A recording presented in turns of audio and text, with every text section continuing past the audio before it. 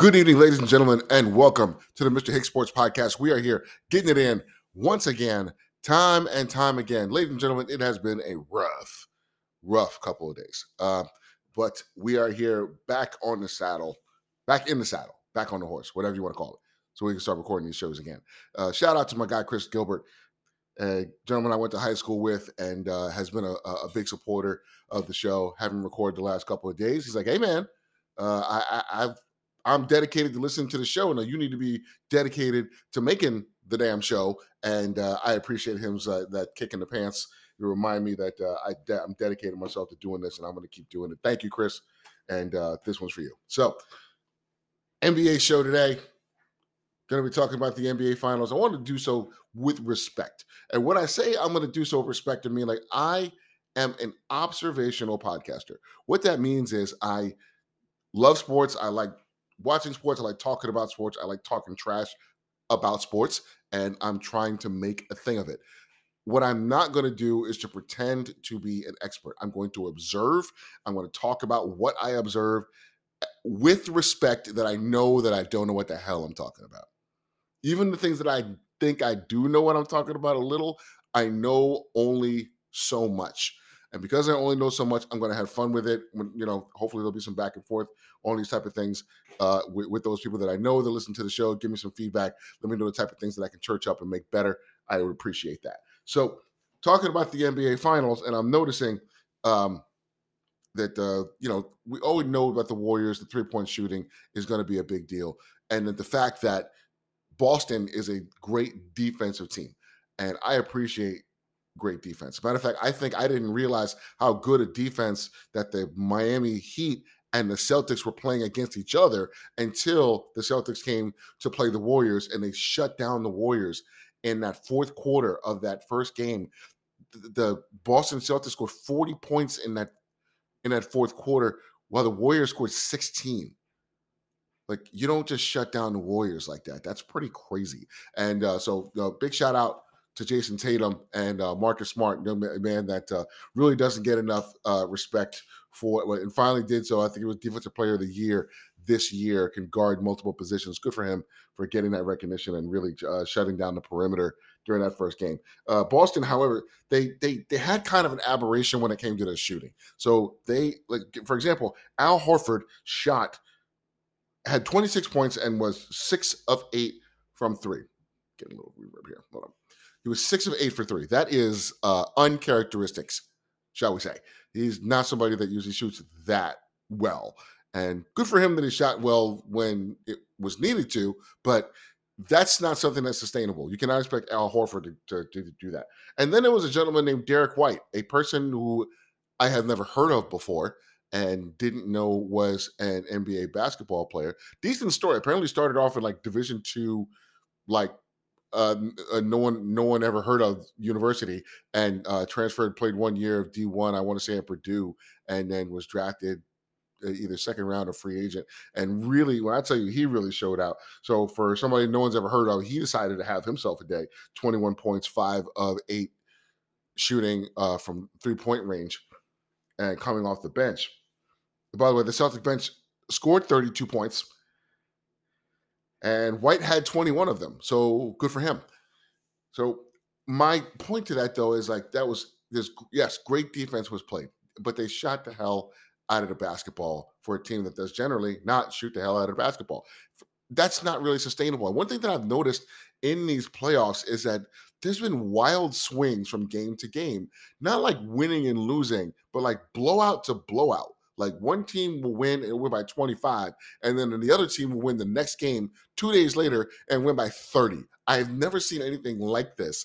But it's like, is it the defense? Is it the lack of perimeter shooting? Some team just gets hot. Is it defensive adjustments? Those basketball heads out there, those of you who are really better at dissecting this than I am, please let me know when you see me. When you want to throw something to the Twitter page at me, let me know what's going on here, because this is one of the things that is kind of a head scratcher to me. To me, if you're in the NBA Finals, you're the two best teams in basketball. Shouldn't the games be close? Like, shouldn't the games be close, 1-1? Be like, 2-3 points at most, not 30. 30 seems ridiculous to me. My not really an NBA head, just kind of enjoying the basketball game and not really understanding how that's happening. Somebody please give me an idea what that's about. So second game was hold on before oh yeah, hold on. So the Warriors, this is what happens when I don't type my show out. If I type my show out, it goes a lot smoother. Gotta make sure to do that next time. The Warriors shooting was really particularly bad. Your boy Draymond Green. Green runs his mouth a lot. He talks a lot of trash. He does a lot of punky stuff on the during the game. That is, it's one of the things where it's like, yeah, he's a jerk, but when he's on your team, he's your jerk and you kind of appreciate him a little bit more. When he's on the other team, he's just a jerk. So Draymond had a whole 4 points on 2 of 12 shooting. When you have something like that, you're taking good shots away from other people. He was 0 of 3, 0 of 4, excuse me, 0 of 4 on his 3 pointers, and 0 of 3 from from the three, like for the free throws. So it's like he's one of those guys where it's like he gets paid a lot to be a glue guy and to do the little things that you like for players to do, but there's a lot of money for what he does sometimes. Like he's great for that team and he's really integral to what that team does. But I remember specifically a player talking about that when he was with the Cavaliers and they played against Iman Shumpert. He was talking about when they played the Warriors in the finals, and he said when they didn't have Draymond, Draymond is their backbone. He's like the heart and soul of this team. And he said basically it's like it was like going to a fight and beating somebody up, knowing his big brother wasn't going to come help him. And the rest of the team was like he was like the only tough person on the team. So I understand he has his role, but when you take a lot of shots and they don't go down and you lose and you're really not that dude offensively, I feel like that a lot of that onus is on you. The bench had all 31 points. I had 9 from Jordan Poole, a guy that I expected to have a lot from this series, and 12 from Wilt Chamberlain's son, Otto Porter. I will contend to the day I die that Otto Porter is Wilt Chamberlain's son. If you have never done that, you got to look that up. Look up Otto Porter and Wilt Chamberlain, and they'll show you pictures of those two people side by side. You can't tell me that's not his daddy. I'm just got to the day I die. You can't have a book out talking about how you slept with 10,000 women in your lifetime and not for no 6'9" dudes to show up in the NBA in 20 years. That's kind of just pretty much just the odds, isn't it? You're gonna put one out. Just kind of has to after a while. All right, so game two. Game two was a different story, and as far as I'm concerned, it was really kind of back to or up to what I thought the series was going to be. For example, Al Horford had all of 2 points in the second game, as did Marcus Smart. For as good a defense that he plays, he had a whole 2 points in the second game. The bench had 38. They needed it because several of the starters, there was like 2 points, 2 points, and 4 points. That center, whatever that center's dude is, I hope he is very good at centering because he's not giving you any buckets, not game one or game two. They shot they got a whole 88 points and they shot 37% from the floor. Meanwhile, the Warriors shot 45% as a team. Draymond had 9-5 with 7 assists. Steph 29 points, 5 of 12 shooting from 3. Jordan Poole came through with 17 off the bench, 5 of 9 from 3. And the defensive stopper, one of my favorite players of this new generation, Gary Payton the second. Was back in the game. Didn't score a whole lot of points. I think he did put in about 9 points, but he was really that defensive stopper on the perimeter they needed him to be. Team had 36 bench points. So Warriors win by 19 after losing by by more than that game before. Like I was talking about before, big swings, big swings. One of the main reasons I think that you're going to have big swings in a game like this is going to be just experience and coaching. Remember, there's this Warriors team together has an exceptional amount of of game time in the playoffs, in the finals, not just in the playoffs, in the finals. Whereas the Celtics and Jason Tatum and that group were like they had no finals experience before this series. So, understandably, they're going to be able to bounce back and make adjustments in the second game in ways that young guys are probably not going to be prepared for. They're going to be able to prepare in different ways, having been there and understanding what it takes to run the back to backs, not back to back, to manage the travel, to manage the practices, to manage their rest and their energy and all those things. But not just that. You got to remember, Steve Kerr is an elite coach. He's an elite coach, and while talented, the Celtics' new coach, Umoka, I want to say his name is Ike Udana. Yeah, I'll figure that out. He is a first year NBA coach, and he is coaching up against Steve Kerr, who has 3 NBA championships. So there's a big difference there when it comes to experience and the ability to make defensive adjustments from game to game. So speaking of defense, I have a great deal of respect for defense in any sport because I feel like all the rules are always made for the offense. More scoring, more scoring, more scoring. Make it harder and harder. Play great defense while making it harder for the defense to actually play effective defense. And I'm talking about in every sport this happens. So to give you an example, how I was like, I grew up in an era where people used to play real defense and they had to actually play like man defense in the NBA, man to man defense in the NBA every single game. Now they can play zone. So because of the 3-pointers, because of the spacing, because there's no hand check, you just can't stay in front of anybody anymore. It's damn near impossible.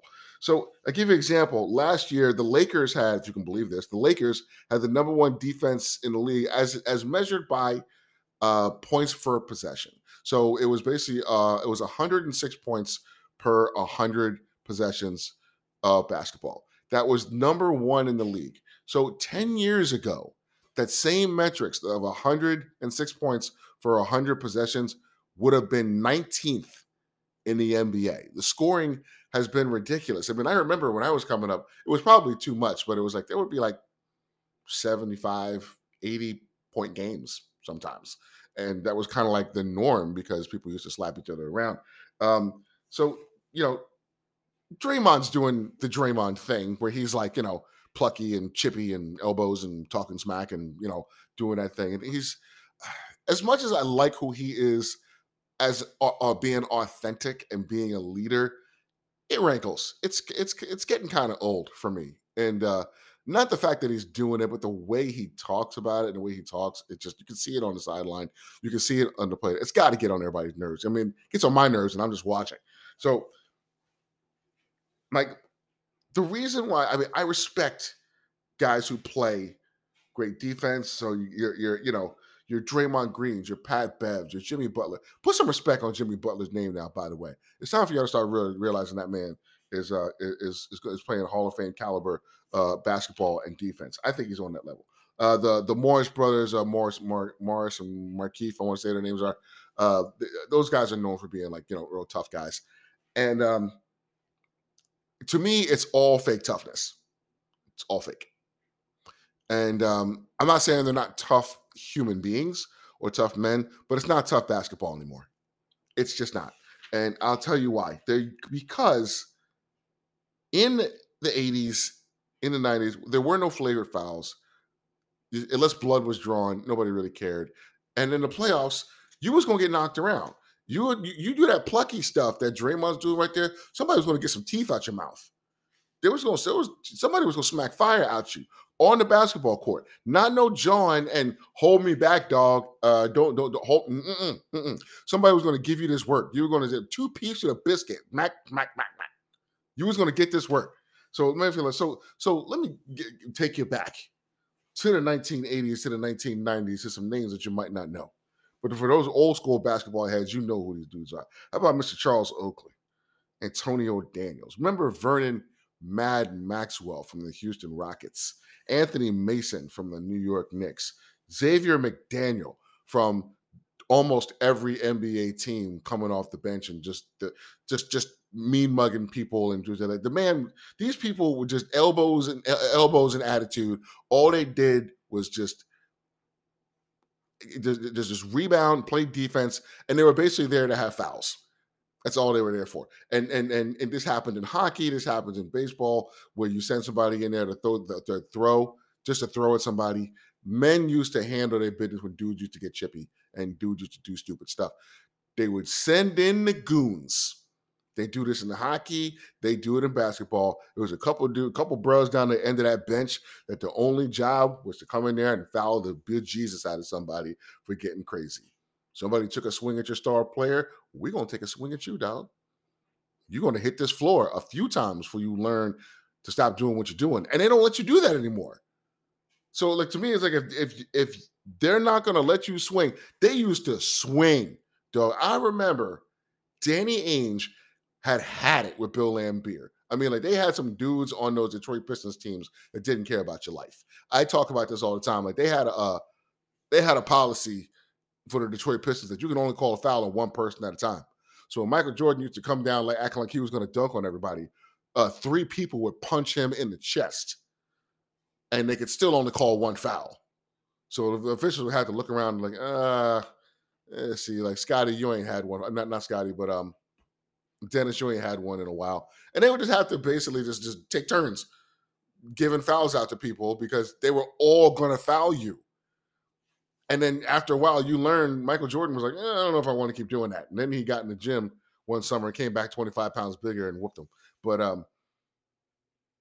But yeah, that's what it came down to. It came down to somebody was gonna really hurt you. I remember very specifically, uh, Charles Barkley got tired of Shaquille O'Neal and just punched him, just like swung open-handed, but like open-handed, like mushed him, and then Shaq punched back, and like they were really fighting.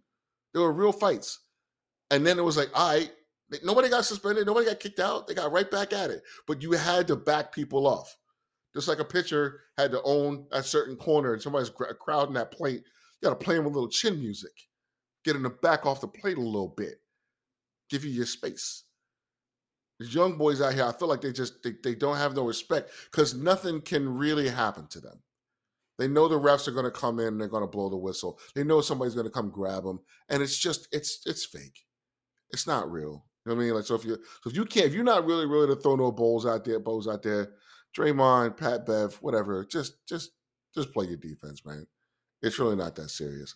So enjoying the series as it has been. Glad to be back at this.